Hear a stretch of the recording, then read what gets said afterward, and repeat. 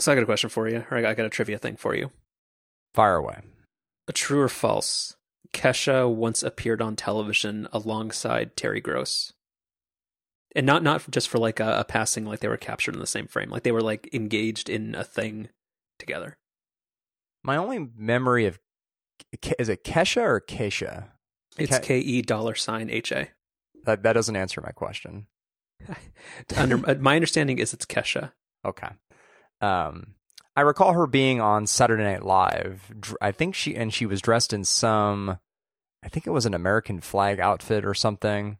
That's my only memory. And Terry Gross was not involved. So I'm not sure. Okay, I'm Googling pictures of this. That American flag thing is definitely a thing that happened. Okay. Yeah. Mm-hmm.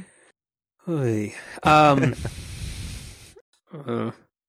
In light of the past year, I'm surprisingly I'm not as outraged by that or disappointed by that, where stuff has happened.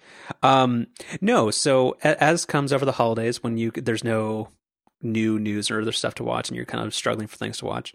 Apparently YouTube just thinks I like watching clips of late night TV shows, and which is not. It's not entirely yeah. Mm-hmm. So even though I don't really care for Jimmy Fallon anymore after the whole Trump show he did, apparently he played a game of Password with Anthony Anderson, Terry Gross, and Kesha, and it was very surreal to see them on the same stage together. Interesting.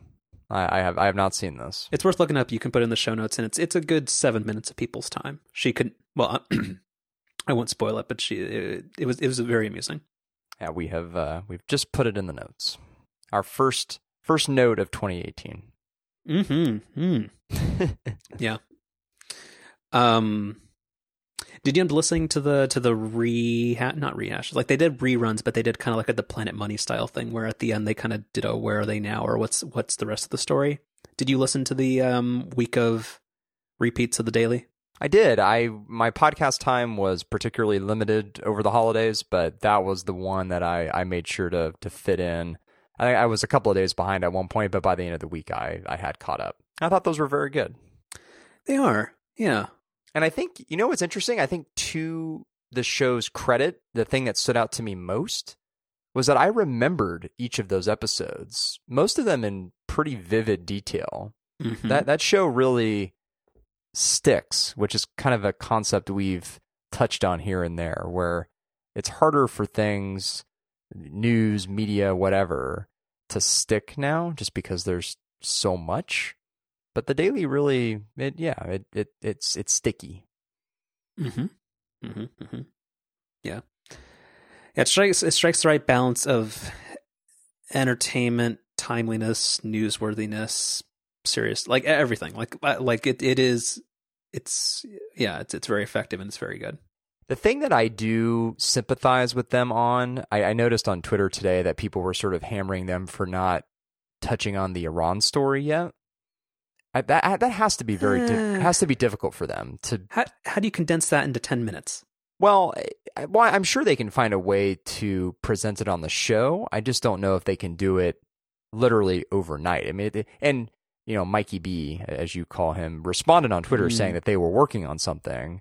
But that's what I sympathize with, which is I'm sure that it's not on the program yet, not because they just don't think it's an important story, but just it literally takes time to produce a topic like that in a way that makes sense for that show. And again, you just can't throw that together overnight. And there have been only 2 episodes this year. Come on, people. Right. Like the episodes that they've been able to throw together very quickly are generally the ones where they're sort of just reiterating a story that was written for the Times, which is more often than not been Orange Man related. But that's easier than a complex story like Iran. Yeah. Okay. So what else? I think, do you have any other stuff, or do you want to dive right into follow-up?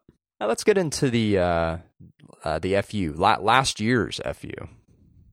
Some of this straddled the line, or across years or timescapes. Across the timeline, yeah. Yeah. So Amazon had quite a holiday season. So there's a few things here, and I actually think this might be a more lengthy topic than follow up implies. But Amazon had a really strong holiday season where they the Echo, not the Tap, the Dot was the best selling product on Amazon over the holiday period. The Fire TV Stick, which also has a friend in the cylinder integration, was second. And yeah, apparently Prime Video also had a really, really strong holiday season too. But of course, like this came from an Amazon press release, but of course it had no actual hard numbers against it. So we just assume that it's all off the charts. But it all seems really plausible, and it all seems like the anecdotal information that you can pull from that, I think says a lot, particularly the Amazon Echo stuff.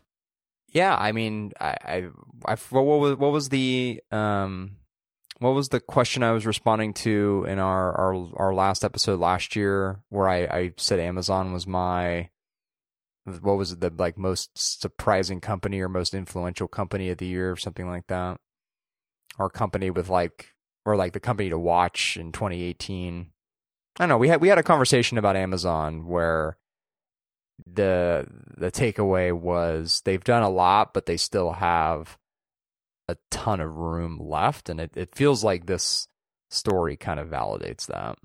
Yeah. I mean, because you think eventually there's probably only so many people that can subscribe to Prime and that kind of stuff. So it's kind of how Amazon continues to become more ingrained into people's lifestyle and that kind of stuff.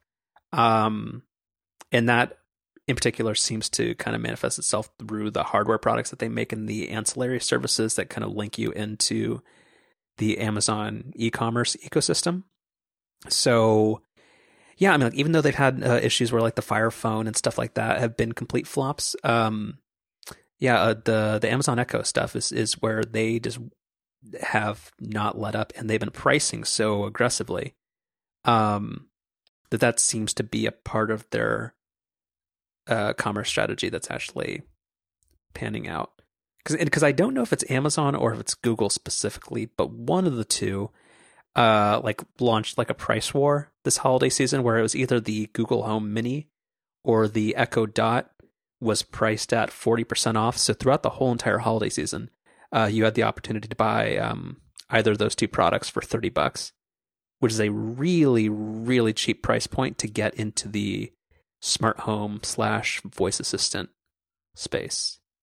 I mean, totally. And, you know, the Dot really does everything that the Echo does. And the speaker on the Echo is already not great. So the fact that the speaker on the Dot is a bit worse is sort of a non-thing. But in terms of functionality, I mean, the Dot's like a fully featured lady in a can product. So, yeah, I agree that them getting kind of aggressive with that over the holidays was smart. And I think this was on the holiday special upgrade where Mike and Jason talked a little bit about voice assistants and how Amazon's sort of in a unique position compared to Google and Apple, where they don't really have a full-fledged ecosystem that comes with the device, and that they sort of, in their own way, have to make their own / get such a big lead over Google and Apple that they sort of just take the market before they even have a chance to.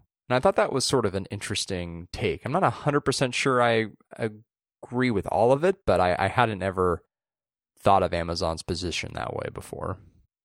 I think that's mostly true, and that kind of goes hand in hand with a short thing that MG Siegler posted, where, yeah, like Amazon, because the Fire Phone was a flop, and they generally, I mean, Amazon for most people is just an e-commerce retailer that happens to do a few other things, so their like hooks into the customer aren't as far-reaching as either Apple or Google. Like Google, you're always logged into the internet universally with your Google account because you have Google Search, you've got YouTube, so you have a whole ton of properties on the internet and places that you spend time on the internet that you're logged into the Google ecosystem. And then you, of course, Android exists. And then with Apple, you have the Mac, you have your iPhone, your iPad, all those other devices that have some variant of the Siri voice assistant. So that even though Siri is dramatically worse, and the friend in the canister thing isn't actually that great either, but it is a hell of a lot better than Siri. Like, no, so I mean, I think the ecosystem advantages in the fact that maybe people should be skeptical about Amazon's lead is true.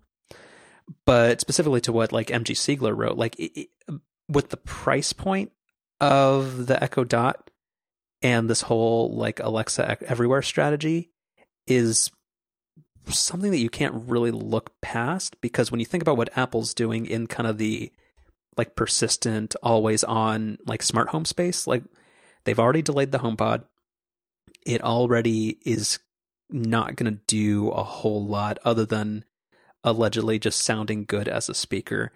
So therefore, like, just what is its purpose? Because it's going to cost 4 times what a standard Echo does, or it's going to cost 8 times what a regular price Echo Dot does.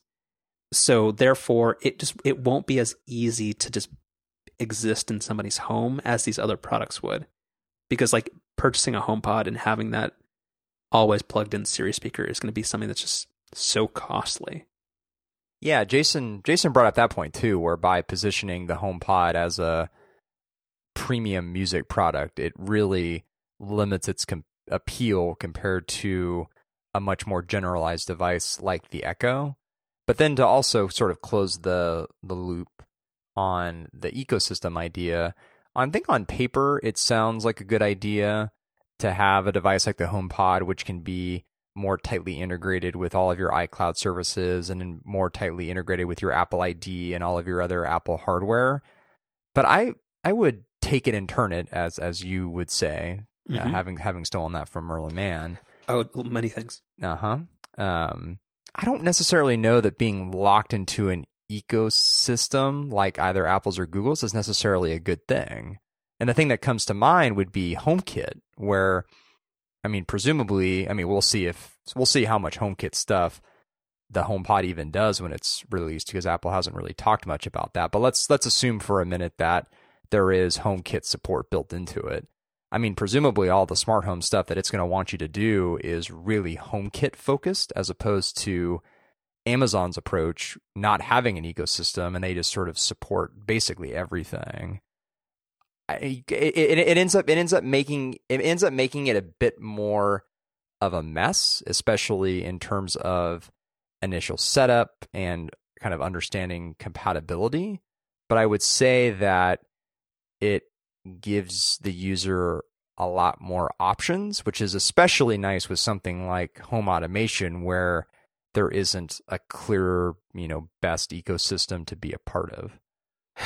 Maybe, but also, like, I think there kind of is an ecosystem with this kind of stuff. So even though the protocols and that kind of stuff are pretty disparate at this point, if you're looking outside of a HomeKit, like Amazon does fairly heavily on its website. Like, let me just search for something. The Ecobee thermostat Amazon. Like, so they have a thing on most smart home product pages where, let me see. Yeah, even let me send you a link to this. So even on in the title of the product page, and this is almost the same way of most smart home stuff, it actually says works with Amazon, insert product name. So with this kind of stuff, you have where it says like Amazon certified, works with Amazon Alexa. So I think they kind of are pushing their own ecosystem, or at least making Echo compatibility kind of a front and center piece of this. I think that works with Amazon Alexa thing is kind of the same as HomeKit compatible. So I think Amazon is trying that.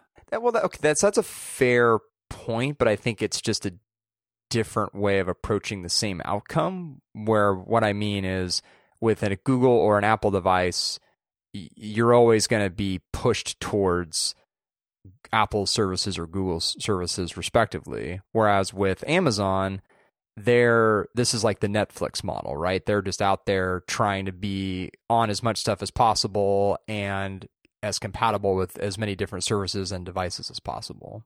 I think that's maybe the case at this point, but again, if Amazon continues to have a dominant position in this type of thing, I mean, look at what happened with like the Echo Show and their dispute that they're having with with Google and YouTube. I mean, Amazon can be very heavy-handed when they need to. So if they want to start implementing protocol requirements and all this other kind of stuff, I think once they have a solid lead, because right now they have a dominant share of a fairly nascent market. So I think that could change. Potentially.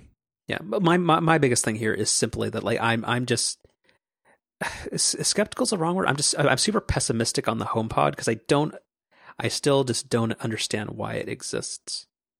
Because Apple has the Beats brand, so they don't need to make a first party speaker. And even if they think this is some Trojan horse where with software they're going to make it better over time, it's still too expensive to compete with the other offerings in this space, even when you look at like the Sonos Play 1. And this isn't Apple's strength, and you know they're not going to do it right. So just what is even the point of this? I think it's a big mistake making it a premium music focused device. I agree with Jason. I just don't know how many people that really speaks to. Yeah. I think the smart home stuff and other AI assistant features of a device like the Google Home or the Amazon Echo is what much more people would be interested in and find utility in, as opposed to just a, fancy music speaker. Like that's why I would like in some ways I compare it to Sonos, which I think you may have just done as well, where I think a lot of what Sonos does is really interesting and they make high quality products, but I just don't necessarily know how many people are interested in that sort of high fidelity speaker market. I mean, there's definitely some, and I always caveat these conversations with the fact that I live in a small 1-bedroom apartment and I'm a considerate apartment dweller, so I don't I don't really have the opportunity to take advantage of higher quality speakers, and so maybe some of this will change when my home environment changes, but I find a device like the Echo much more interesting than a Sonos or a HomePod. Well, but that's again where I think Amazon's extensible platform and the way that they're approaching it makes the most sense, because they have products that exist at every price point. And even though Amazon, and I think rightly so, is not focusing on audio fidelity and like in overall like speaker quality, because they're willing to license out and partner with somebody else to have somebody else make a better product for the people that want that type of thing. So if Apple were to do this, like, and also like, I mean, not to move too far off the point, but like I just don't ever see Apple ever selling anything for $49 that is functional. Does that make sense? Yeah, it does, but I don't think their Siri for the home or whatever a non-music focused device would be called would have to be $49. It could, but I think it kind of needs to be, because like when you look at the Apple TV, where they allegedly care about that market, like it costs $179 to get the 4K version. So like I don't think Apple ever is willing to move to a price point that will force adoption in this type of area. I think filling a whole home with one Echo and a bunch of Echo Dots for like a total of $300 and your entire house is covered versus the cost of $350 for one speaker. I think that's just, the math is different, and I don't think Apple's heart's in it, and I don't think they're willing to ever sell something at a compelling price point like that, because they're too busy selling you an $80 adapter that allows you to make your MacBook One functional again. This will lead into perfectly to our super rosy Apple discussion. 2018 is the year of loving Apple again. But just real quick, so by the numbers with Amazon, so they shipped 5 billion items with Prime in 2017. Let's see, they have like their Kindle borrowed book stuff. Actually, I think was that the only real, like, did they give any other numbers other than that? They gave there was one other hard number, I think. I think there was some numbers around streaming, right?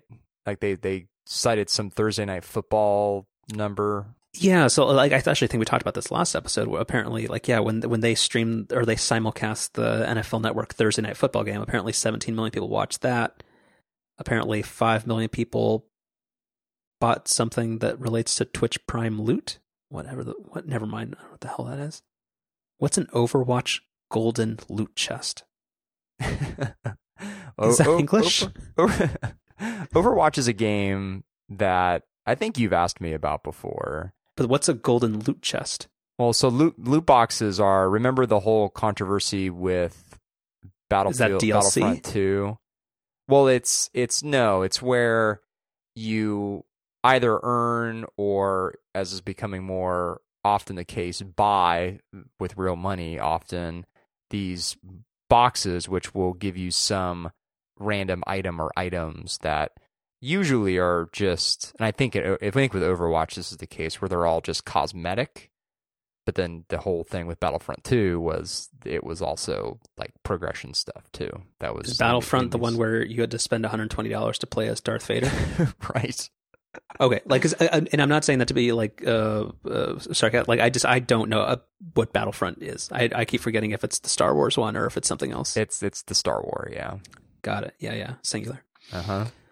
And then lastly, before we move off of this, our president wants crooked Amazon to pay more. Because apparently, like this actually bugged me. Because isn't Amazon's reliance and a partnership with the USPS a very mutually beneficial arrangement? I would certainly think so, yes. Like, if they're moving that many packages and they're expanding into Sunday delivery, which means more hours for the people employed by the USPS, and if I'm not mistaken, Amazon actually built some distribution centers that helped with last mile delivery of USPS stuff, I'm pretty sure that partnership is a net good. So therefore, the Orange Man in Chief is just mad about the Washington Post reporting accurate things. That's what I was going to come back to. Is this undoubtedly is tied to his hatred of the Washington Post? There's no way you can separate anything he says about Amazon from that. Yeah, but I don't know. Maybe they need to pay more. He knows taxes better than the greatest CPA. Yep. Okay. All right, and then this is I lumped this into follow up. I'm not actually sure if it is or not. But let's talk about Gene Munster.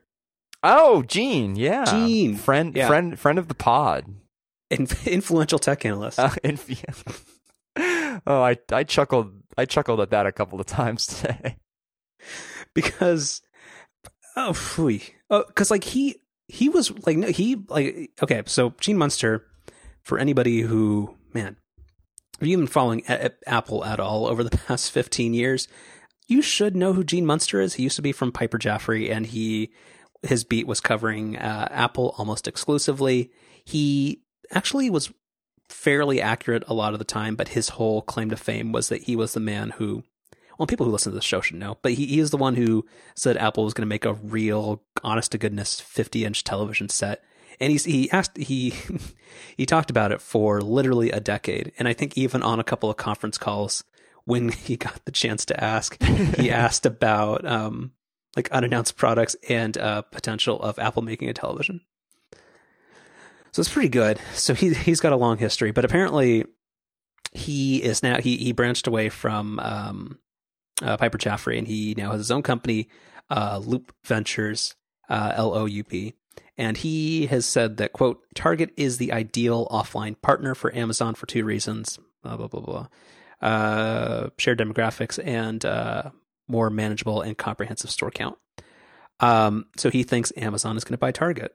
So we love to poke fun at Gene, and I think he's actually a real smart guy and just got a little too deep in on that Apple TV stuff. So with that being said, I actually, I don't know, when I read this article and read his note, I actually kind of think that's an interesting idea. I don't think that's crazy. I think it's crazy. Like, or I don't think it's crazy because I think because in a post, and I'm not like in a post 2017 world, and I'm not even joking. I'm not saying like anything about politics. Like, I would not have guessed that Amazon would have acquired a grocery store chain, even though it's an upscale one.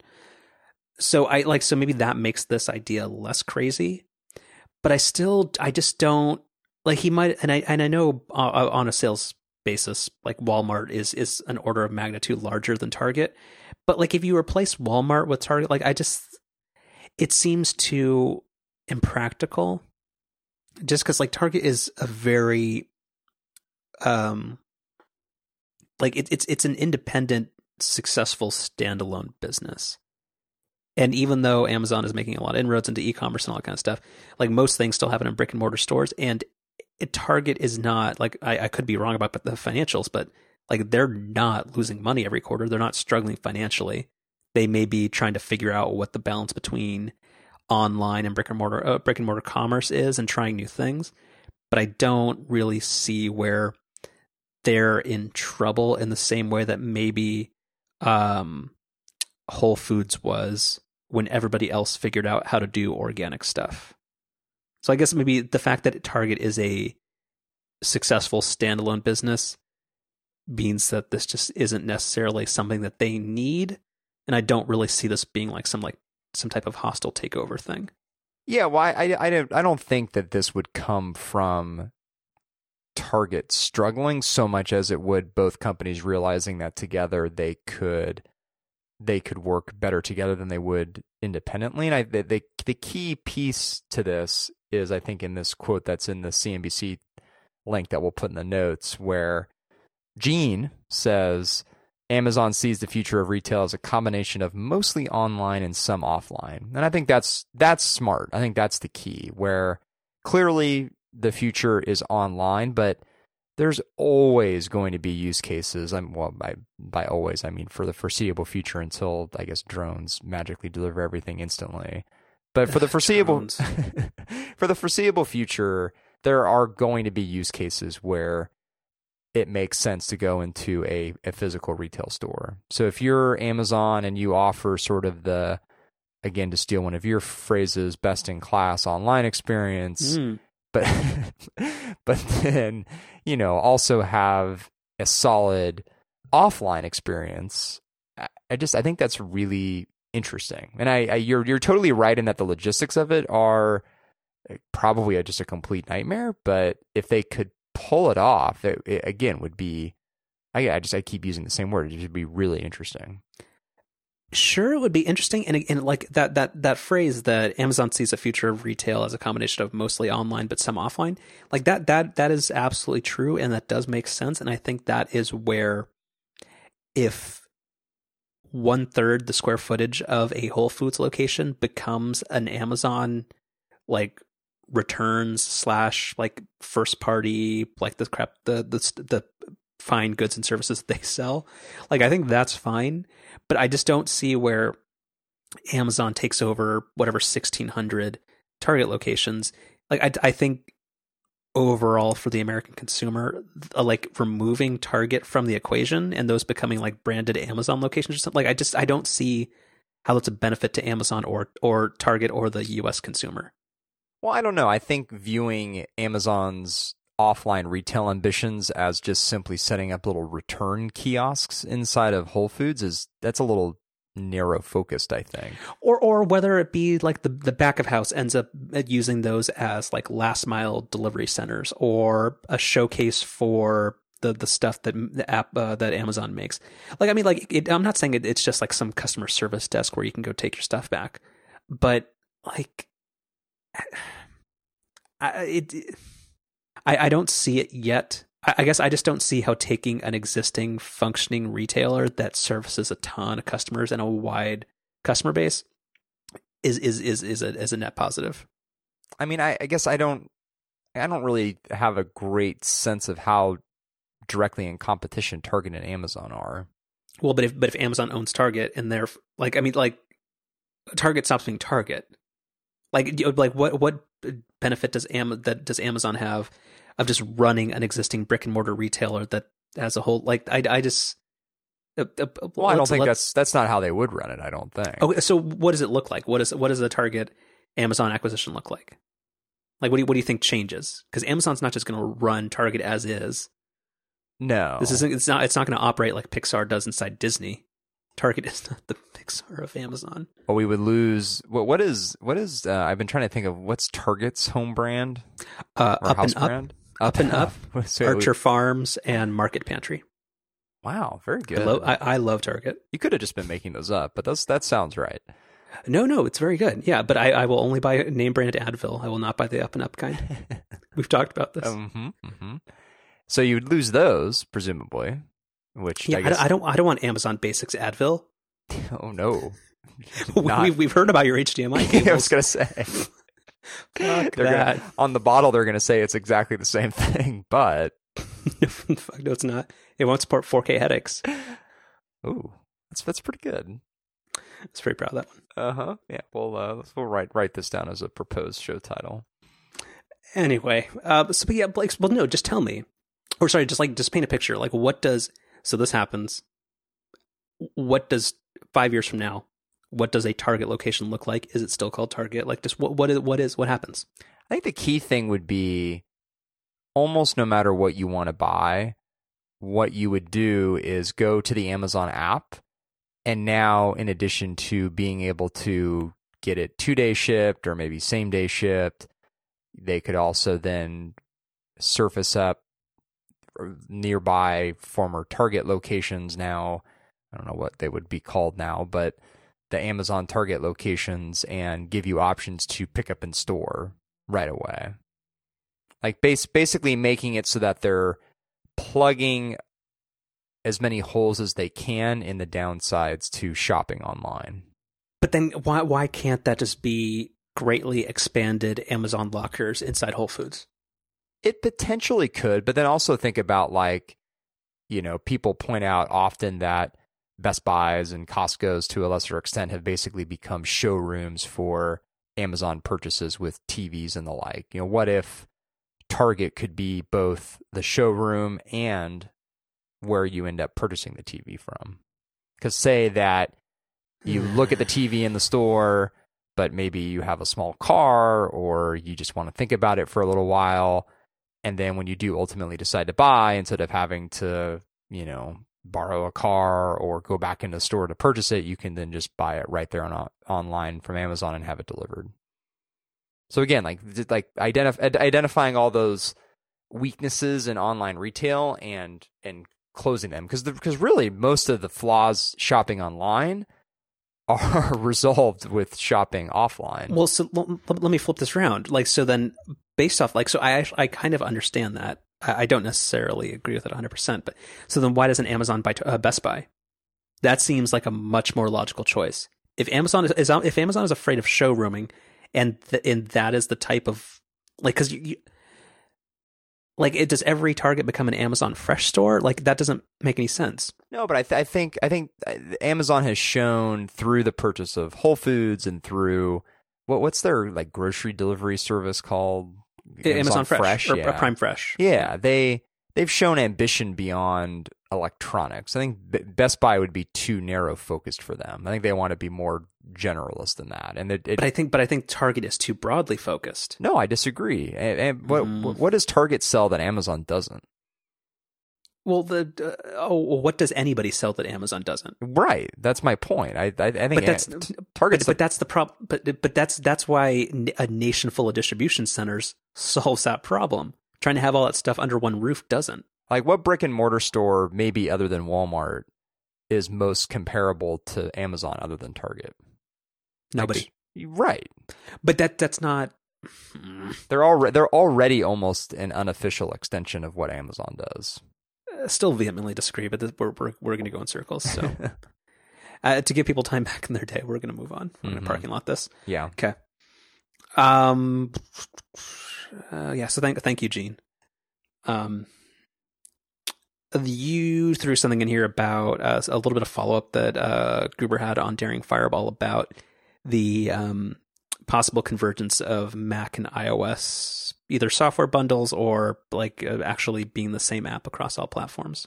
What was that about? Yeah, his takeaway was largely what we discussed, where Gurman's article was it was too vague to really derive any sort of hard facts out of it. But what he then sort of spun it into was what he thought something like this would be, which I thought was really smart, where Apple. Yeah, somebody's on the Bezos payroll. the Washington Post payroll. Apple. Here we go. Well, we'll fix all this in post. You better not. The idea is that Apple's much more likely to build a shared framework between the Mac and iOS as opposed to some sort of shared UI. Or said a different way, they could also build something like making it easier to build for both platforms simultaneously, being able to push out like a single binary, but then ultimately the UI and the experience across both apps would still be unique, just like they are today. And if you had to bet on the direction of this stuff, that seems like a much smarter take than iOS apps just like running in a windowed mode on the Mac or something like that. Yeah, I think that is probably mostly true, and that is what most developers are probably asking for, which is more overlap in terms of like development frameworks and stuff between iOS and OS X. So maybe more code could be recycled. I never really read the Gurman article to suggest that this would be kind of like because how do Chromebooks allegedly run Android apps? Have you ever seen that or no? I don't know. Yeah, like I mean, I could be mistaken, but it was mostly kind of. Actually, I have no idea, so I'm not gonna say that. But yeah, I don't think it was ever suggested that they would run just kind of like as though you're running like an Xcode simulator or something. But I don't know, like if as long I'm optimistic as long as this doesn't lead to more stripped down apps for OS X. Like I'm all for making it easier for developers to reuse their work and kind of make an easier transition to making proper apps for Mac OS X. But if that ends up altering kind of, I'm an old person. This doesn't even matter. But the Macs could be done in 10 years. It doesn't matter. Well, I think the key line from Gruber's article is, let's find it here. The truth is that this effort by Apple is almost certainly not about cross-platform applications, but instead cross-platform frameworks for developers.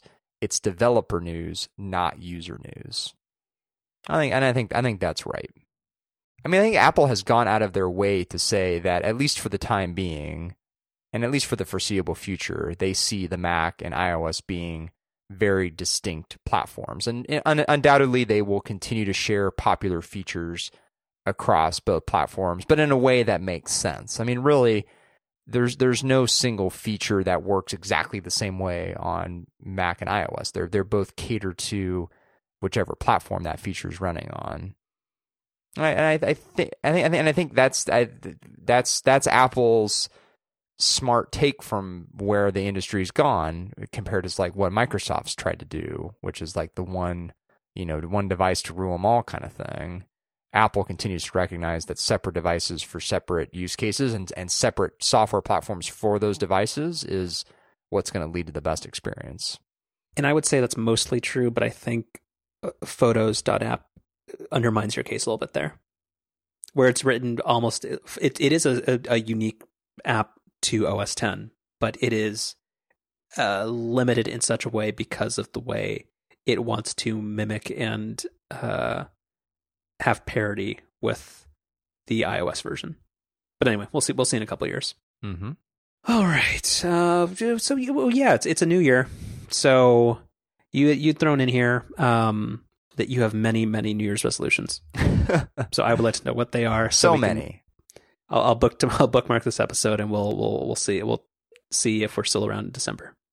So I don't. And the reason I don't goes back to something that I had thought that Merlin Mann had came up with this on a podcast, but I guess this was something that he actually wrote for 43 Folders back in the day, and we'll put that article in the notes from like 2011.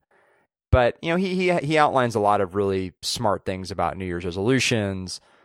Things like, or not New Year's resolutions specifically, but like resolutions in general, like, it's very common for your first attempt to not go well. And he makes this kind of funny analogy to how like the first pancake you make always turns out really crappy, but that's not a reason to then just stop making pancakes, because the second, third, and fourth ones are likely to come out better. But the big thing that he emphasized, which has really stood with me, is, you know, the changing of the calendar or the changing of the year or some other type of artificial boundary to start a resolution is not a way to set yourself up for success, because either you're using that as a tool to delay starting a resolution, or if the date is already come or is about to come and you forced yourself to start on like that magical January 1st date, you haven't necessarily set yourself up to succeed, and instead you've just set this artificial starting time instead of thinking, you know, am I even ready to start whatever I'm trying to do here? Do I have the right tools? Am I in the right mindset?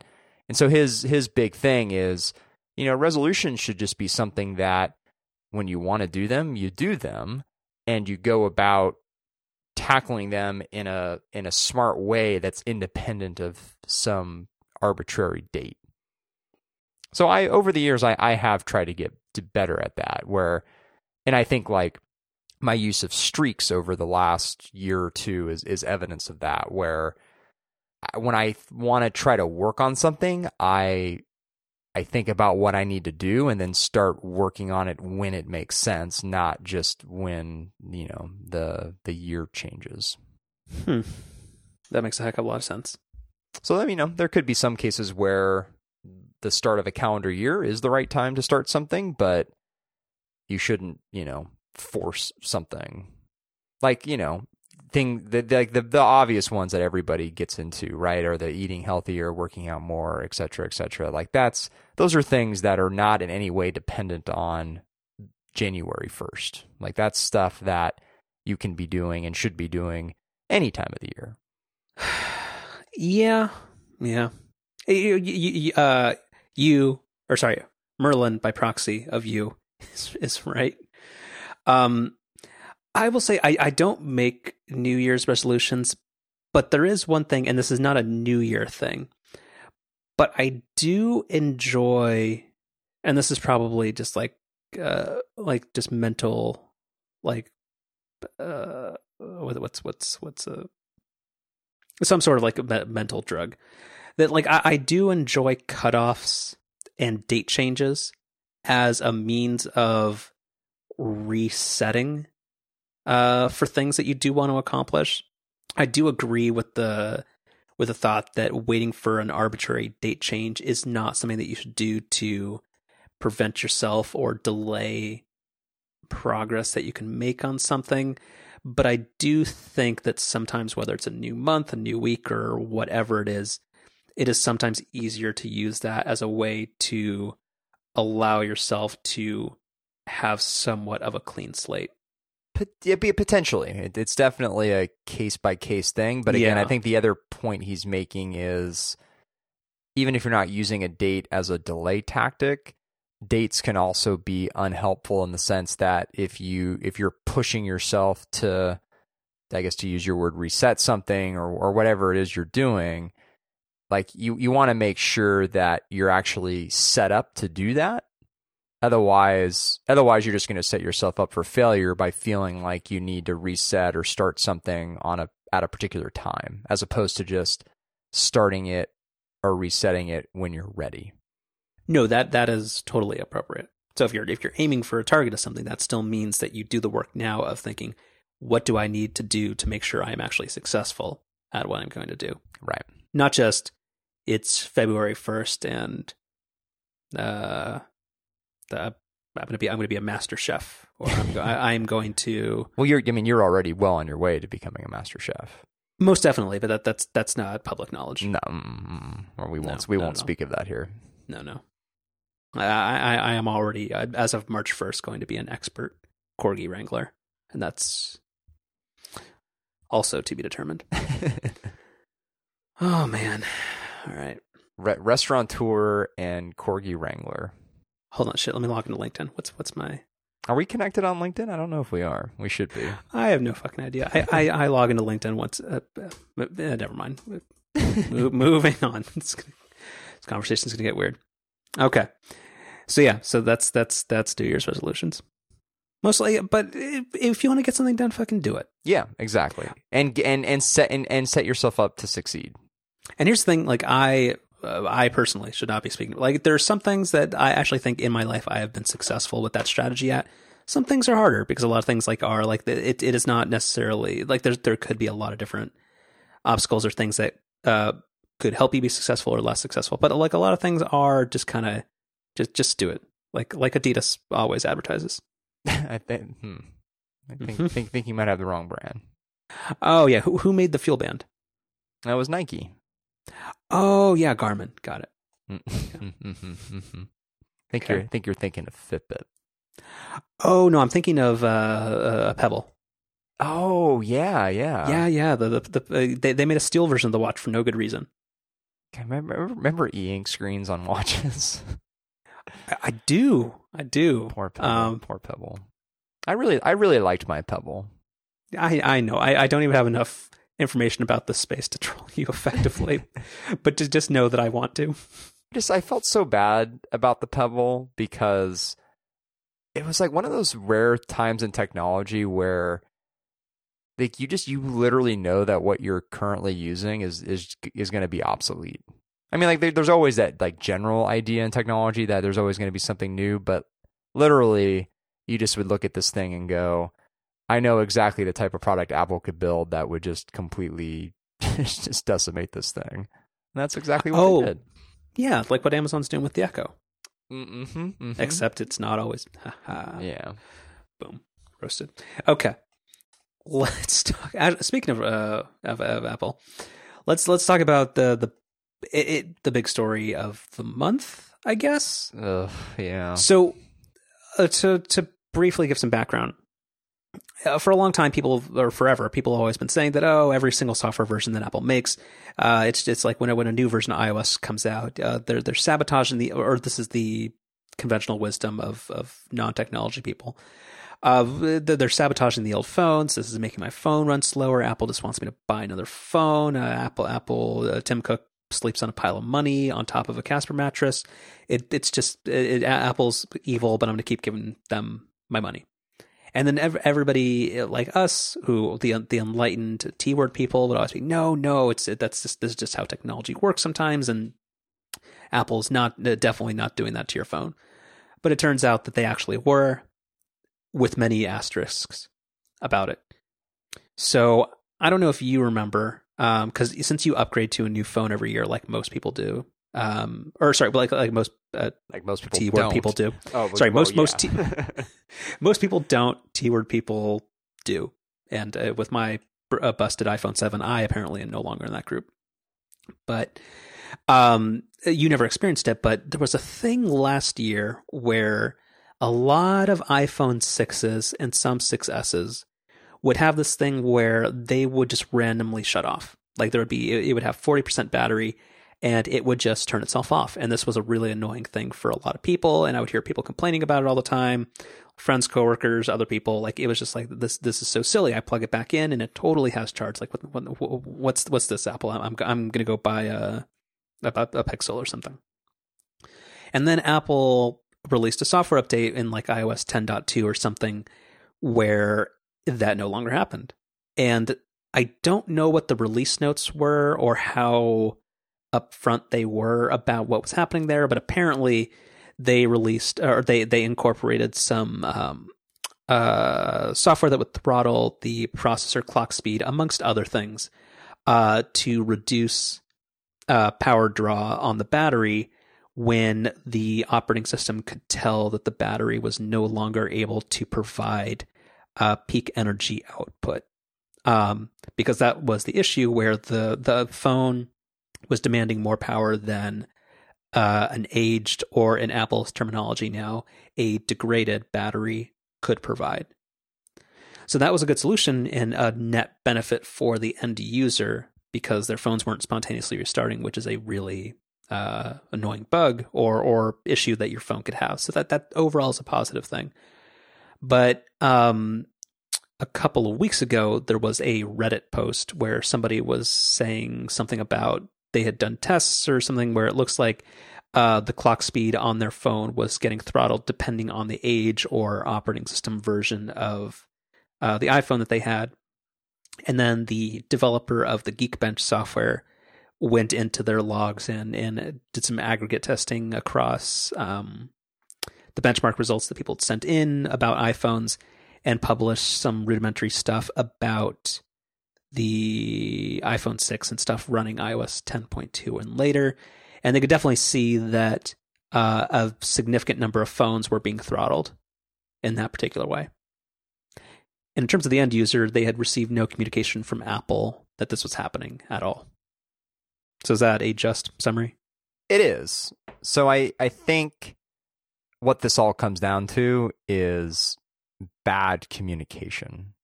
I think what everybody thought, everybody's, to use your Nate Silver phrase that you like to use a lot, to use your priors coming into this. The signal versus the noise. Nothing's really changed here. There's still the opinion that Apple slows down old phones to sell new hardware, which continues to not be true. But because of Apple's poor communication, they've sort of just strengthened people's existing opinions on this topic. And I was thinking about this today, and I think my immediate reaction was, well, this was bad communication, and they could have just fixed this by simply getting out in front of it. But it's a little trickier than that, because let's alternate reality here. Which would be good for lots of reasons. But sticking to this particular topic, had Apple gotten out ahead of the story and said, listen, there's this issue as batteries age, which is the reality of all batteries across all electronic devices, where your iPhone can potentially shut off if the system's not getting the power that it needs. So in order to not have this happen, we are going to use our software to smartly throttle your phone when we feel like this might happen. People would lose their shit. People would completely distort that statement, no matter how smartly it was written.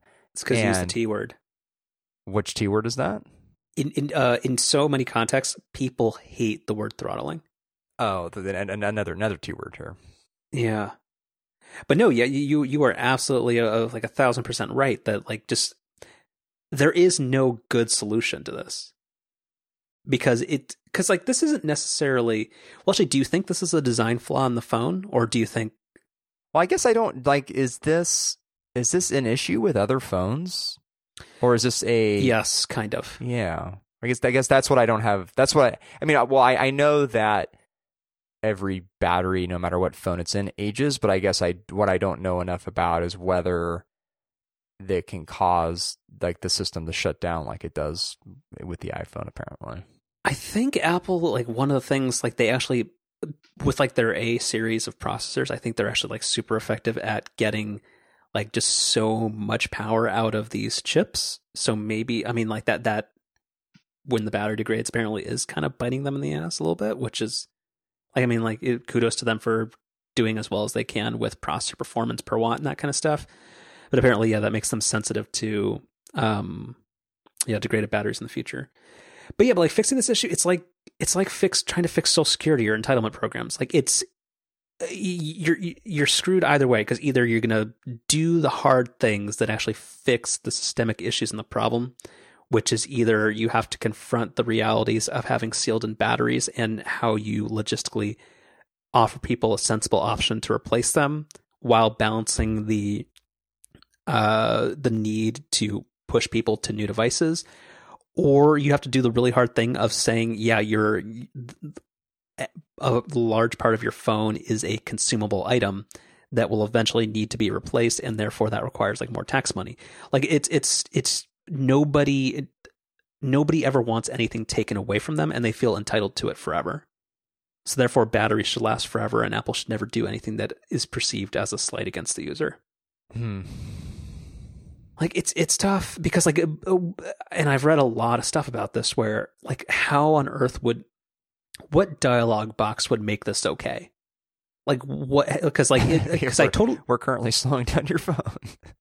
Like, because I totally like you're totally right, and this has been a consensus across the internet. Like, it's just like this is a really bad communication problem, and I think Marco Arment has been like I've been agreeing with him a lot lately. But he's like this is going to be a problem for like a decade because this confirms like every person in like in your family's group of friends that's not like really like a technology person, but they're kind of like the person who.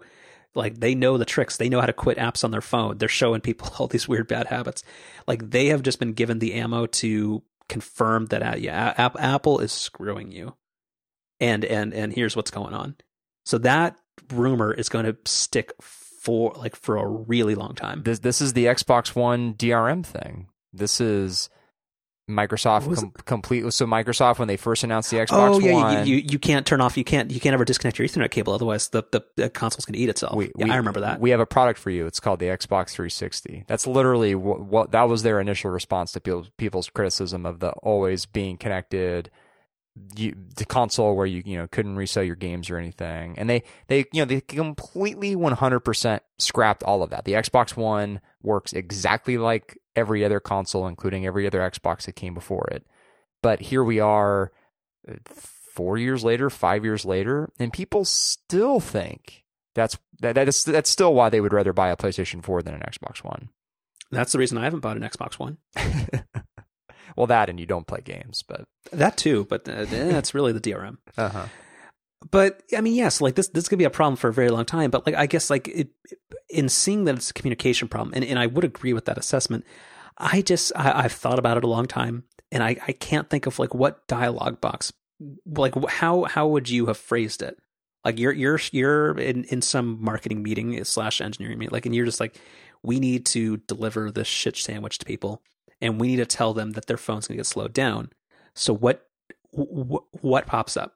Well, I guess the part that I would need to understand first is whether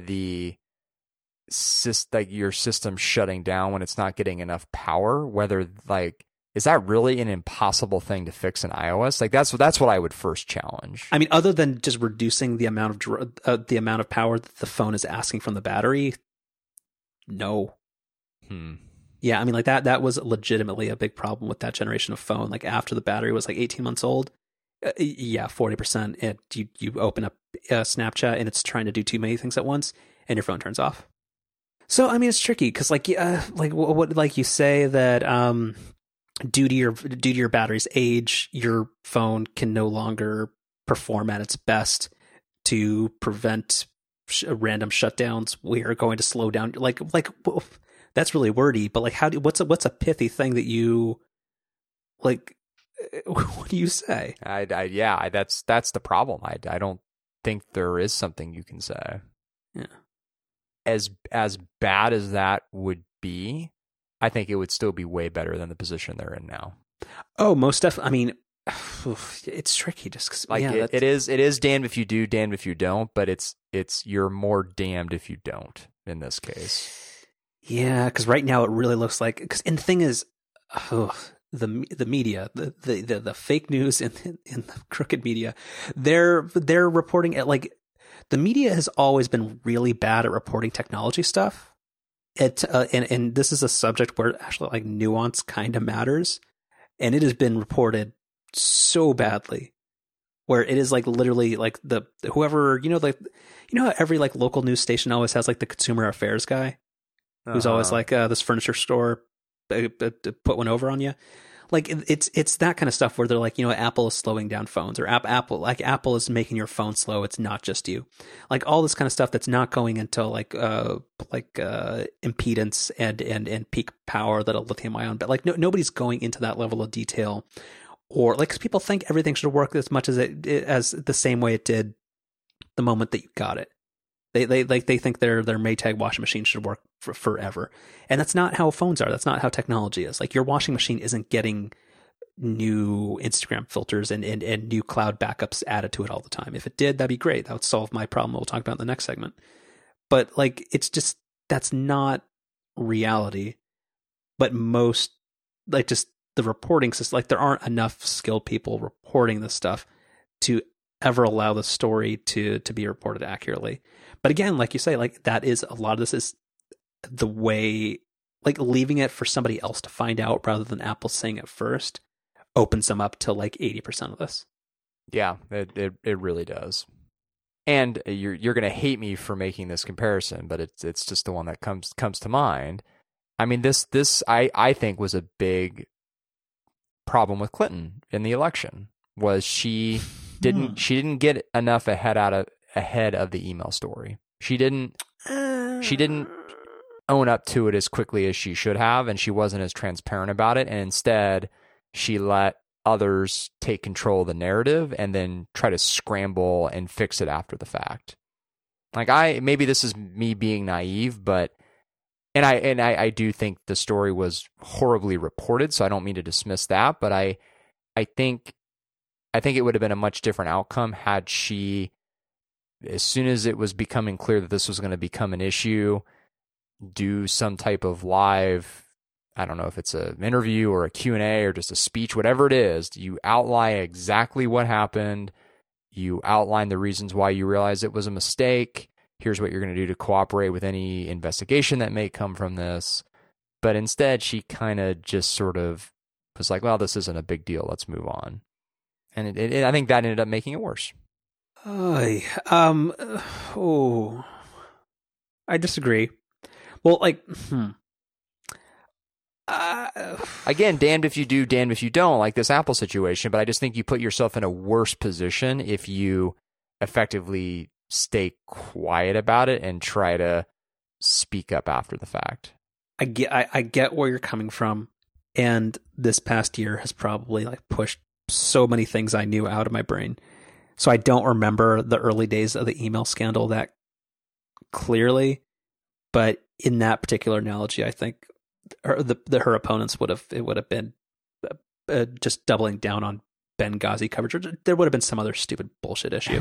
So I disagree. Yeah. I think it's an imperfect analogy, but I get it. Like, messaging is a lot of it's proper communication and being proactive in your messaging is really tricky. I think maybe this is like I think maybe Chipotle is a. I'm not talking about queso. Right. You're right. I think Chipotle is maybe a closer analogy, because weren't they kind of cagey and weird when like there was like some like food poisoning in Arizona or something? Yeah. No, I think they weren't. I don't think cagey, but they just weren't as transparent about it as they needed to be. Yeah. What were we talking about? I don't know. We should probably just start over again. I think, yeah, you better not delete any of that. Oh no, we're keeping all this. This is all gold. But her emails. Okay, so my ending thought. Do you have anything else on this? No, I think that's it. Okay, so here's a thought that occurred to me like a week ago, and I want your take on it. And this is mostly prompted by this particular incident, but also kind of just other stuff related to Apple recently. Do you think Apple's an exceptional company or a regular company? I think they're an exceptional company. Why? I generally do think that they have the user in mind. And what I mean by that is when they say they don't want to sell your identity and your preferences, they would rather just sell you hardware and software that you're going to enjoy. Like, I think they're genuine about that. I think they're genuine about their environmental efforts. I even do take them at their word. And Tim Cook has talked about this literally on investor calls, which is like the last place in the world you would want to say something like this, where he talks about how it's not always about the bottom line for them. And that's not good for, like, public CEOs don't say that, particularly on investor calls. So there'd be no reason for Tim Cook to say that unless he meant it in that type of environment. But I think, you think that's really true? I do. But I don't think, but being exceptional doesn't mean you're perfect. But it does mean that you're better than a lot of your competitors, which I think Apple in general is. mean, there's a reason why basically all of my personal data is with Apple and not Google. What's your email address at what? Well, but email I don't really consider to be all that private, because email I'm sending to all kinds of random people every day. Yeah, true. Yeah. In terms of, well, so let me respond to the immediate thing. Like, so do you honestly believe the thing when he says that not everything's about money? Like, don't like, if that were true, wouldn't that inform and alter a lot of the things that Apple chooses to do? Like, do you think they would, if it wasn't about the money for them and them trying to push so hard into subscription revenue, like, why would there be more than 5 gigs of iCloud? Hold on. There's a difference between it not being all about money versus it not being about money at all. I mean, of course, Apple is highly, highly motivated by money and by profits. I mean, of course they are. They wouldn't be where they are if they weren't. But that's not the only thing they think about. Yes, you're right. It is dumb that you only get 5 gigabytes of free on iCloud storage. Yes, that needs to be fixed. Yes, they were way, way too slow in upping the storage capacities of the lowest in iPhone, and that storage capacity probably is still too low. There's all kinds of things that they do that feels like they're kind of nickel and diming you, and they need to address some of that stuff. But I don't think any of that's done in a super nefarious way or a super profit hungry way. Okay, yeah. I mean, do you disagree? Do you not think Apple's exceptional? I'm debating that a lot more than I used to. Like, and I know it's weird to complain this much about an unreleased product, but the HomePod, like, really, it keeps sticking out as just wondering, what is Apple doing? Like, I don't know. Like, it's just like this one controversy. Like again, the communication was weird, and it's kind of like I think they handled it as well as Samsung did the Note 7 thing, which is to say they did okay. But like, I don't know, like, like the HomePod is a product without direction that shows that Apple again just wants to sell you another expensive thing. I don't know. Like I still think Face ID is kind of half baked. I'm just, I don't know. 10 years into the iPhone, I feel like I'm maybe questioning that more than I used to. Still a good company. They still the vast majority of my time for screens in a day is as an Apple logo on the back, but I don't know. I think most, though, of what's changed over the last 10 years hasn't necessarily been their culture or their motivations. It's really just been their scale. When you operate at the scale that Apple does now, there's just inevitably going to be more things they get wrong and more things that they need to improve. I mean, 10 years ago, they did such a limited number of things that there just wasn't as much to be unhappy about or as much for them to screw up. And now there's a gajillion different things that they could do wrong. They couldn't have done wrong 10 years ago because it didn't even exist. I mean, we're complaining about iCloud storage capacity. 10 years ago, iCloud wasn't a thing. So then I guess, going back to the themes that we talked about last episode, so that speaks to the maturation of a company like this. So how does this not make them like GE? Like, so how doesn't the fact that they've grown exponentially and do more things and have more divisions and that kind of stuff, and their product offering is more diverse and larger, how does that not make them like a more traditional, regular, gigantic company?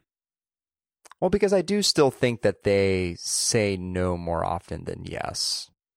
Like, GE has sort of gotten into everything over time. I don't think Apple's ever going to go that way. I mean, yes, we like to laugh sometimes at their kind of excessive product lineups and different options that you have now, but by and large, they're still a really, really focused company that, when you take a step back, only makes a handful of different things. And I think that's where they really can differentiate themselves and prevent themselves from becoming a GE or some other kind of stale, more mature company. Okay, I think that's fair, or that's the narrow product focus. I think that is a pretty. They're not making washing machines, and they're not making robot vacuum cleaners like Samsung. They're still because what was it? Was it Johnny Ive or Steve Jobs or Phil Schiller? Who was the one that said like all of our products fit on this one table? It was one of them. Yeah, I think it still does. Yeah. Yeah. Now, if Munster got his way, the TV probably wouldn't fit on the table. Maybe that's why they didn't do it. Maybe 50% to screw over Gene, other 50% to keep that one old quote alive. Well, they would just push the table up against the wall and wall mount the TV. Yeah, but I think that's it's a technicality. I don't think the Jeopardy judges would allow that. Yeah, that's probably true. Yeah. You see the gangster thing? I'm sorry? There was a Jeopardy question where on a couple days ago, and I think this got fairly popular, but the respondent said Gangster's Paradise, speaking about that mid-90s song from Coolio, and he got no points, or he got no money because he didn't say Gangsta's Paradise. It's pretty good. Yeah, just in the same way like last year, somebody got points deducted for saying sherbet rather than sherbet. Oh, well, that's just wrong. It is, as is. You heard the Jason thing. Yeah, I did listen to that at your recommendation. Please put that in the show notes. Yeah, okay. Yes. That was a robot or not? Yes, which apparently they, after 20 episodes, I think they abandoned the premise and they're just talking about something or something. Can I ask you to help me just think through something real quick? Please. Okay, so this is something I already asked you in our offline thing. Maybe you can tell me to figure something out. So I'm trying to figure out a way to get all the stuff in Lightroom available on my phone, and I can't figure out how to do it. So I've tried a couple of things so far, and none of them has worked the way I wanted to. So Google Photos. So I have a Google Apps account, or whatever's the thing where you do your own domain name. And I created a separate account and made a Google Photos account only for my Lightroom documents. I thought, you know what, this is amazing. You can, because now Google Photos has shared libraries where you can share with another one. But that's not really working the way I want to, because it has to reload the entire library every time you open it, which can take like a full minute. So that's not working for me. And then I signed up for, and this is something that was probably ill-advised. I signed up for Dropbox for Business, which they force you to buy 3 licenses to qualify as a business. And the reason to do that is they have a feature called Smart Sync, which allows you to have a folder on your computer where you can choose on a folder by folder basis whether or not the files are actually locally on your computer. Right. So I was able to put all the files there, but it still doesn't work that well. Because Dropbox used to have an app on iOS called Carousel, and they discontinued that, and now like the actual, like it's just viewing a folder by year with like thousands of photos on Dropbox. Right. So that's not working either. And then there's a service called Up There, which is made by somebody who was that's the Target house brand, right? I'll give you a golf clap for that one. Okay, thank you. Yeah, so it was made by somebody who used to work at Apple made it, and it's actually pretty good. But it doesn't sync. Like it allows you to like drag a folder of stuff onto it, and I actually really like the iOS app, and it works nicely, and it's pretty great. But it doesn't sync, so therefore, like I can't just tell Lightroom to publish like my catalog as JPEGs and have it sync. So that's also a problem. And also Up There was not very successful. So they got purchased by Western Digital this past summer. So I assume if I continue to use this service, it will be what's the phrase Silicon Valley always uses when they discontinue something? Sunsetted. Yeah, I think up there might get sunsetted into the. Yeah. So up there might go down there. Boo! No. I felt like I was on a roll there and just needed to keep it going. You got greedy. Yeah, I did. You just blew yourself. Yeah. Yeah, right. That's still might be one of my favorite lines from that show. Mine is one that I won't say it, but I enjoy. The name of the boat is I think one of my favorite ones. Yeah, that's pretty good. Does Lucille say I'm right here or like what is? We're not looking this up. I think something like that. Yeah. And then the rare funny moment from season 4 is when Siri pronounces Job's name Gob. it's really good. Oh yeah. Yeah. Anyway. Yeah. Okay. So back to your So what do I do here? I've already, the only suggestion I made to you, which I don't know anything about because I never tried using it, but I thought that as part of being a Lightroom subscriber, I thought they had some fully fleshed out mobile solution. Is that not the case? So they have Lightroom mobile on iOS, but Adobe's whole strategy on iOS is weird. And the thing is, you only can do that if you're a Creative Cloud subscriber, and I still have a perpetual license to Lightroom 6. So therefore, I But if see. if this mobile solution was what you were looking for, wouldn't the cost of Creative Cloud be worth it? No. Okay. Yeah. And the thing is, I think just in terms of reviews and stuff I've read, I don't think it really solves my problem. Because like the easy thing that one could do here is just export my entire catalog as JPEGs and dump it into photos.app. But then I have now 10,000 photos clogging up my smartphone. Well, and photo library. And wouldn't you'd have to continually do that as you took new photos, right? Yeah, so I'd have to set up like a weekly OmniFocus task to like export my photos, and that seems not ideal. Right. Like I'm not totally opposed to that, but I can't think of anything good. I really thought Google Photos was going to be the silver bullet, but it isn't. It's funny that you the thing that resonated with me when you asked me about this was that I think of photos exactly the same way. Like when I've organized photos just in folders on the Synology and previous to that other backup solutions, I've always separated out not only by year and event, but then also by camera. So for example, with like the houseboat trip that I've been on many years, where I'll bring, so sometimes I've brought like a nicer standalone camera, sometimes I've just had my iPhone, but then I'll also frequently have the waterproof camera that I've had. And I've always kept those photos separate. Like it always just makes sense to separate out by camera. So I totally get I totally get your motivation here. But yeah, I don't have a perfect solution. Dang. And it's definitely not one of those things that iCloud in any way is going to be motivated to fix, because they just want you to use your iPhone camera for everything. Yeah, and that's and again for all the hate, like or the difficulties I give Apple over this kind of stuff. Like iCloud Photo Library is, to my knowledge, I haven't actually, like, who knows, it might be eating my pictures to a week. I have no idea. I would never really know. But like iCloud Photo Library works pretty well, but it is, I do enjoy that separation where I don't know, I just kind of don't want like a bunch of nice or like more intentionally shot photos clouding out like a bunch of pictures of receipts and just random stuff I took with my iPhone. Right. Yeah. Same thing like why I like none of my smartphone photos are in Lightroom. Yeah, exactly. Right. Yeah, separation of church and state. Mm-hmm.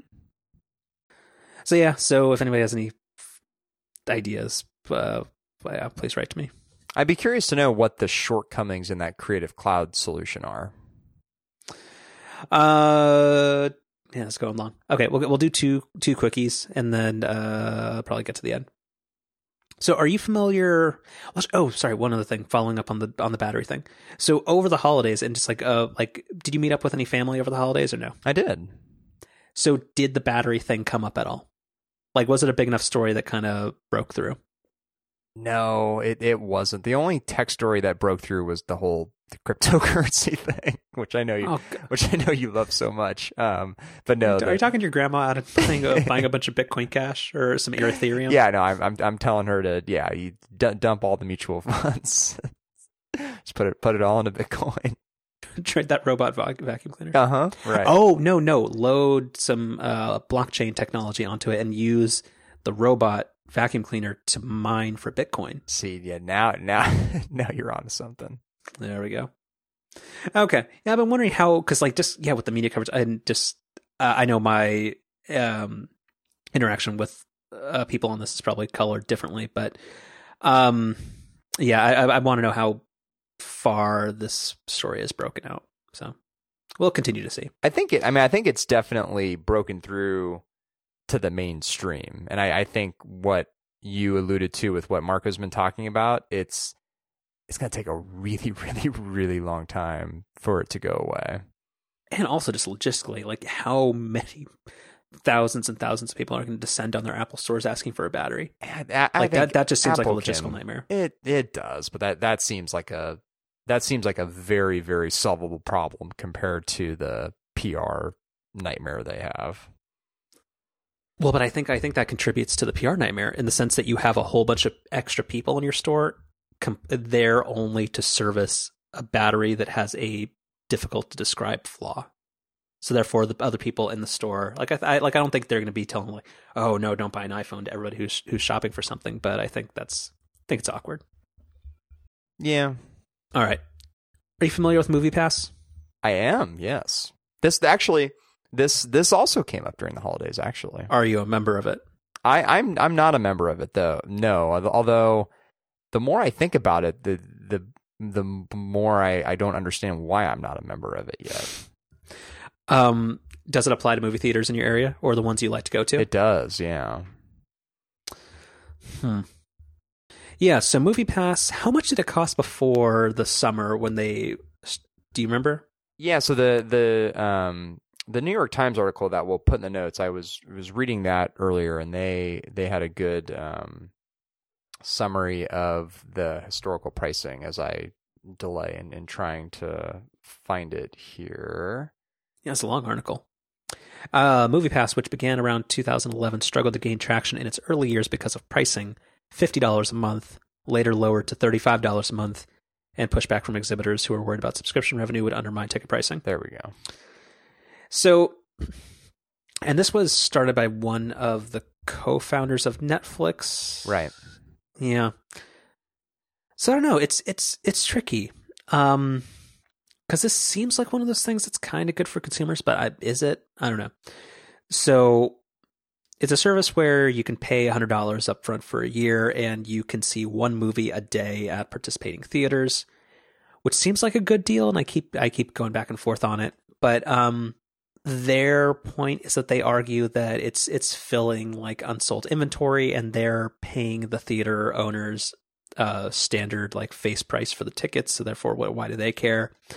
But the theater chains, their opinion is that subscription viewing like this with a subscription price that is less than the cost in many cases of a face value ticket kind of cheapens the experience. And if this subscription service goes away or something happens, that what does that do to overall like movie going rates in the future and stuff like that? Yeah, that's exactly the issue, is whether or not this is a sustainable business or not. And I know that their whole premise is that the underlying data that they're going to be able to provide at theaters is going to provide enough value for them to ultimately then maybe reduce ticket prices that they pass along to MoviePass. But I don't know. I'm skeptical of that. Like this service to me makes a lot more sense at something like $35, $40 a month than it does at $10 a month. But would you be considering it at $35 or $40 a month? I don't think I personally would be, but that's just based on the number of movies that I see. I think people who are more into movies than me probably would. But I don't know. Maybe they didn't. I mean, that's why they are where they are now. But $10 is that's just not the right price. Yeah. Kind of seems like kind of seems like Uberish, just in the sense that like right. They're having to price it super aggressively to drive, no pun intended, like inroads into the market. Like if it's priced at the actual cost of the good, or like a sustainable rate where everybody all around is making at least a reasonable amount of money, that's probably too expensive to get that type of system going. So yeah, I don't know. I assume I'll eventually sign up, but yeah, I don't know. It's tricky. Yeah, it sounds like it's like one of those things where it's like, well, you'd be a fool not to, but who knows? One thing I'll say is, and this is movie theater related, we saw a movie over the holiday break and went to one of those theaters where they've got like the fancy reclining seats, which I've been to before, but it's been a little while. between reserving your seat and then having a more comfortable seat, that really does make a big difference in the movie going experience. Was this in Northern California or Southern California? This was in Northern California. Yeah, I think that's tricky, or I think that's interesting, because I think like in Southern California, there's like a line of theater chains that's actually really nice called the ArcLight that does something similar to that. But then I think you can kind of go on the like too far down the other end of the spectrum, and then you have like that Alamo Drafthouse place. See, I like Alamo Drafthouse too. I don't think it's bad, but I think like just other people like eating around you, that doesn't annoy you at all. No, Alamo Drafthouse sets it up really smartly. It's my biggest concern. I've only seen one movie there, but my biggest concern going into that was that it was going to be distracting, and I totally did not find that to be the case. And in fact, with this theater that we went to over the break, they did not sell food or drinks outside of just, your standard theater fare. The thing that was really great is that, how in regular theaters, it's like the aisleway in between rows is really narrow. This was set up in such a way where even when people had their seat fully reclined, there was still tons of space between each row, which I thought was also really smart. So it was like you had obviously had way more room just sitting in your seat, but then the people who were walking around you also had more room. So it's kind of like the best of both worlds.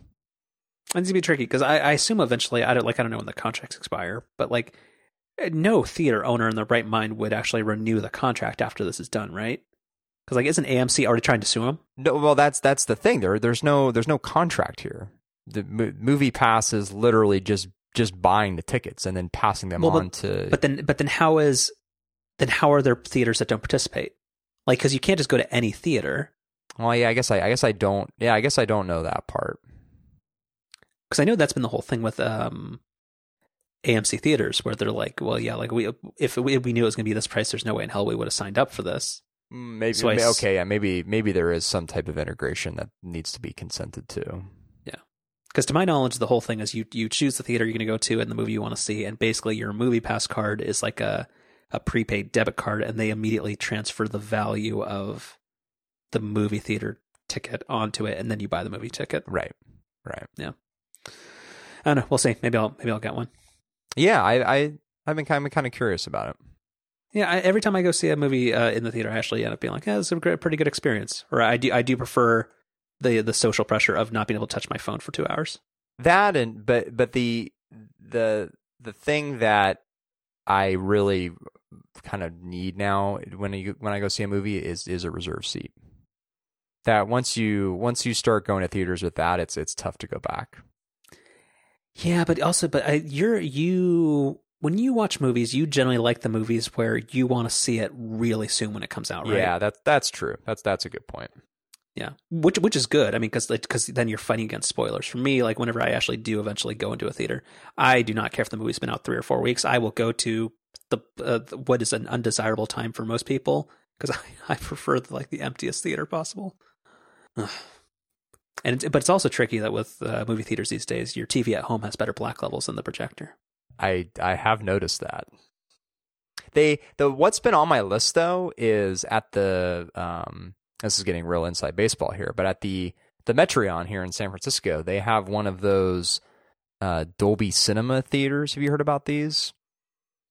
That's different than IMAX? Yes. So this is it's a regular sized screen, but it's apparently a super high resolution display that Dolby's engineered, and then it also has the whole Dolby Atmos surround sound system. There's only 30 or 40 of these in the entire world, and then the Metreon's got one of them. I've been kind of curious to check that out. There used to be I don't know if this must not still be a thing, but at certain theaters they used to have these DLP screens that were higher resolution, and I always remember that stood out way more to me than even IMAX ever did, just because the screen was such a higher quality. So that's why I'm kind of interested in that Dolby thing. It's bigger screens aren't necessarily interesting, but I think higher quality screens with better sound, I think that's potentially pretty cool. So I've been wanting to check that out. Is IMAX a Dolby thing as well, or no? I don't think so, no. Okay. I mean, it's possible that they're like a partner or a supporter of it or something, but I don't think that's like them. Got it. Okay.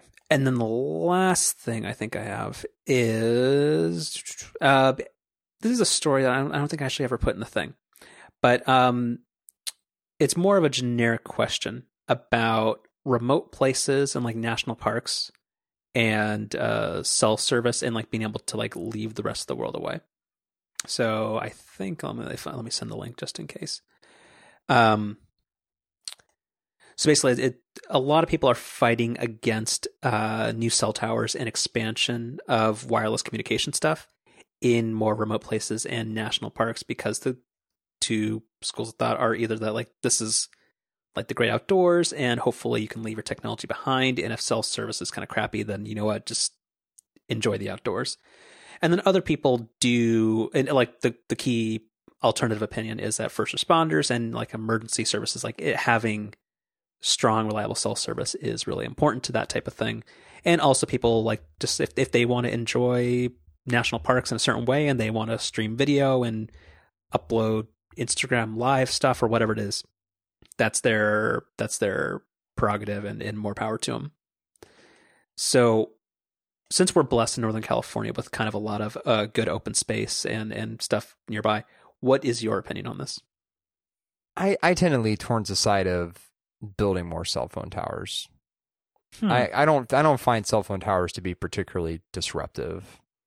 And I think artificially constricting people's ability to be able to use their smartphones and things seems just because you don't want people to be snapping or insting or whatever doesn't mean that they shouldn't be able to. Like I don't know. That seems a little harsh.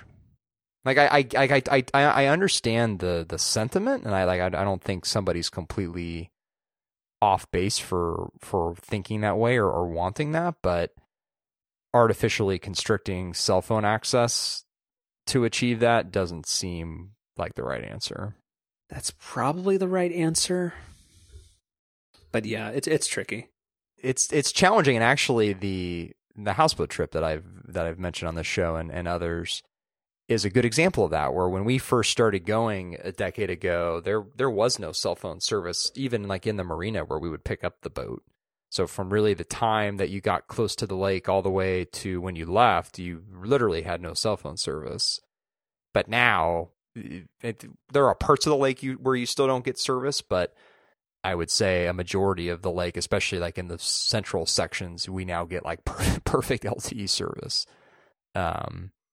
Which, you know, like for me, like what I choose to do is I still just put my phone in airplane mode that whole week because it is like my week to get away. So, you know, even though I do kind of understand that even having access to it sort of changes the experience, like I don't think I would want that access to be artificially constricted. Like if technology is progressing in a way where we can have cell phone access in more places, then that's the pros probably outweigh the cons. That seems like a sensible answer, and I wish the entire American public was as courteous and responsible and respectful as you. But unfortunately, most people are not, which is what makes the alternative kind of appealing, but also overall for the betterment of society is probably not. One final vaguely related thing, drones in open spaces and like national parks.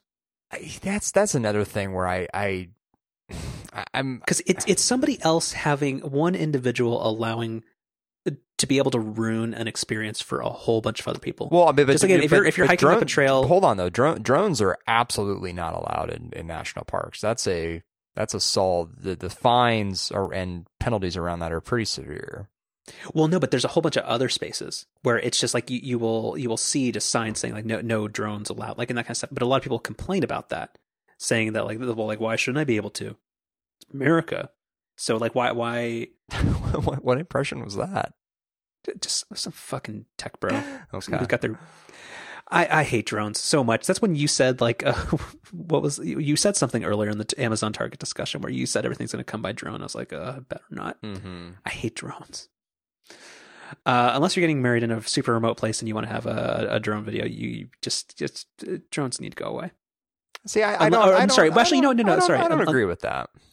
Unless you're filming a 4K Apple TV screensaver, no drones. I see. I don't agree. I generally think that the restrictions that we have in place around drones are a little too harsh.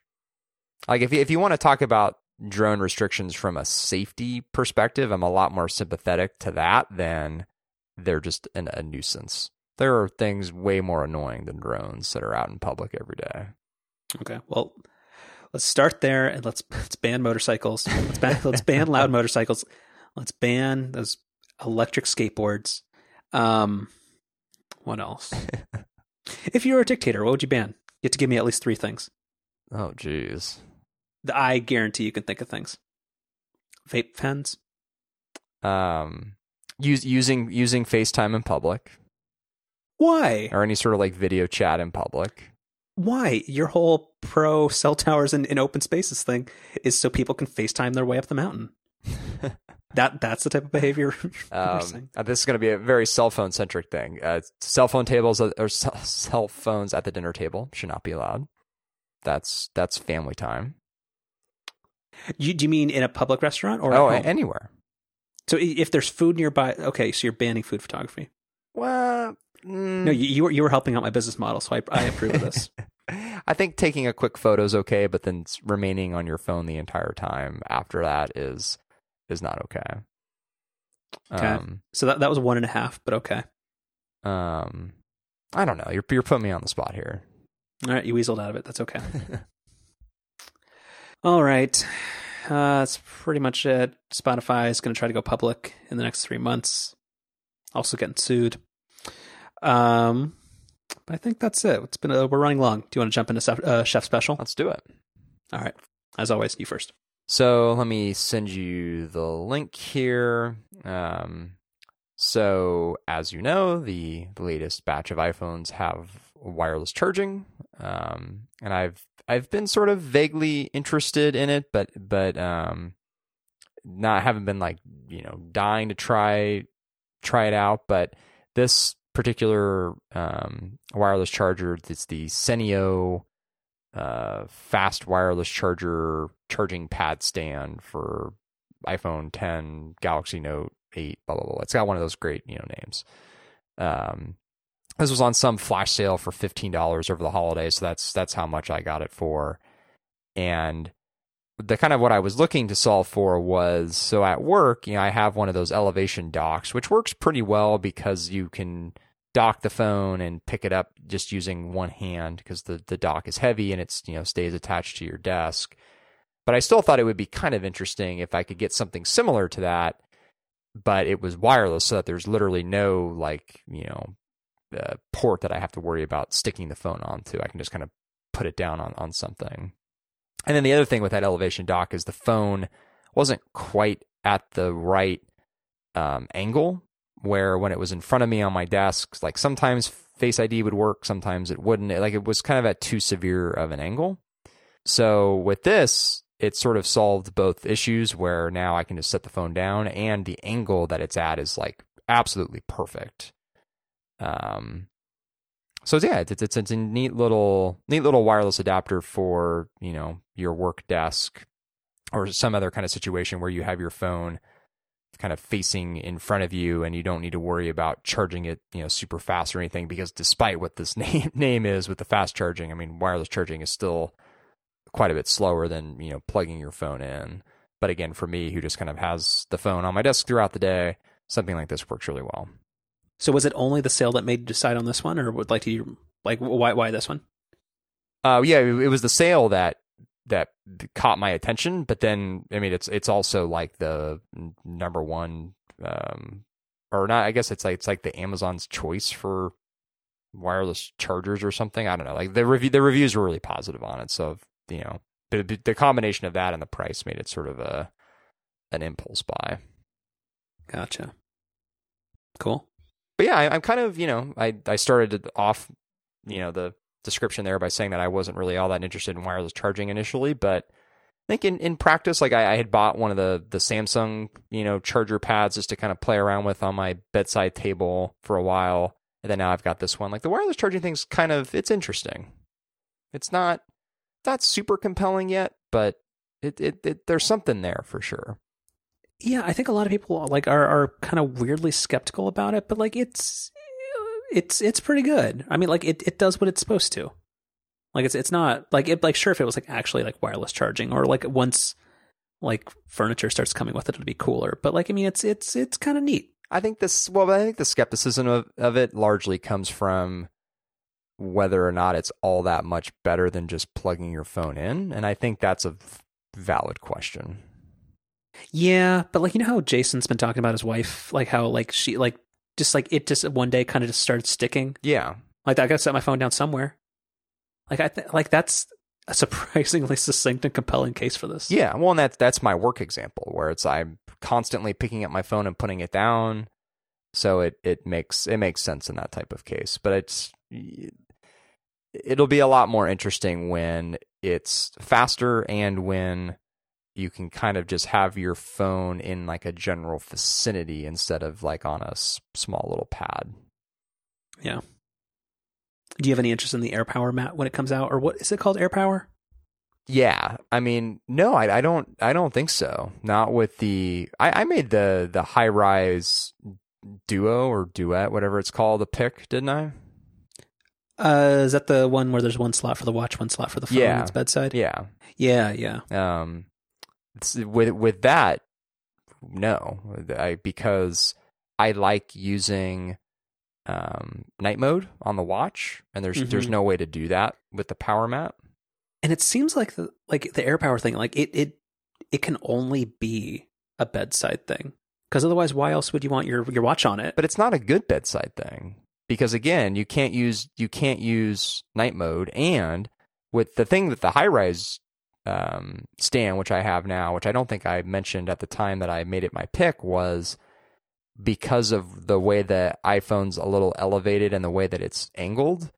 When I turn over to tap the screen, Face ID works perfectly.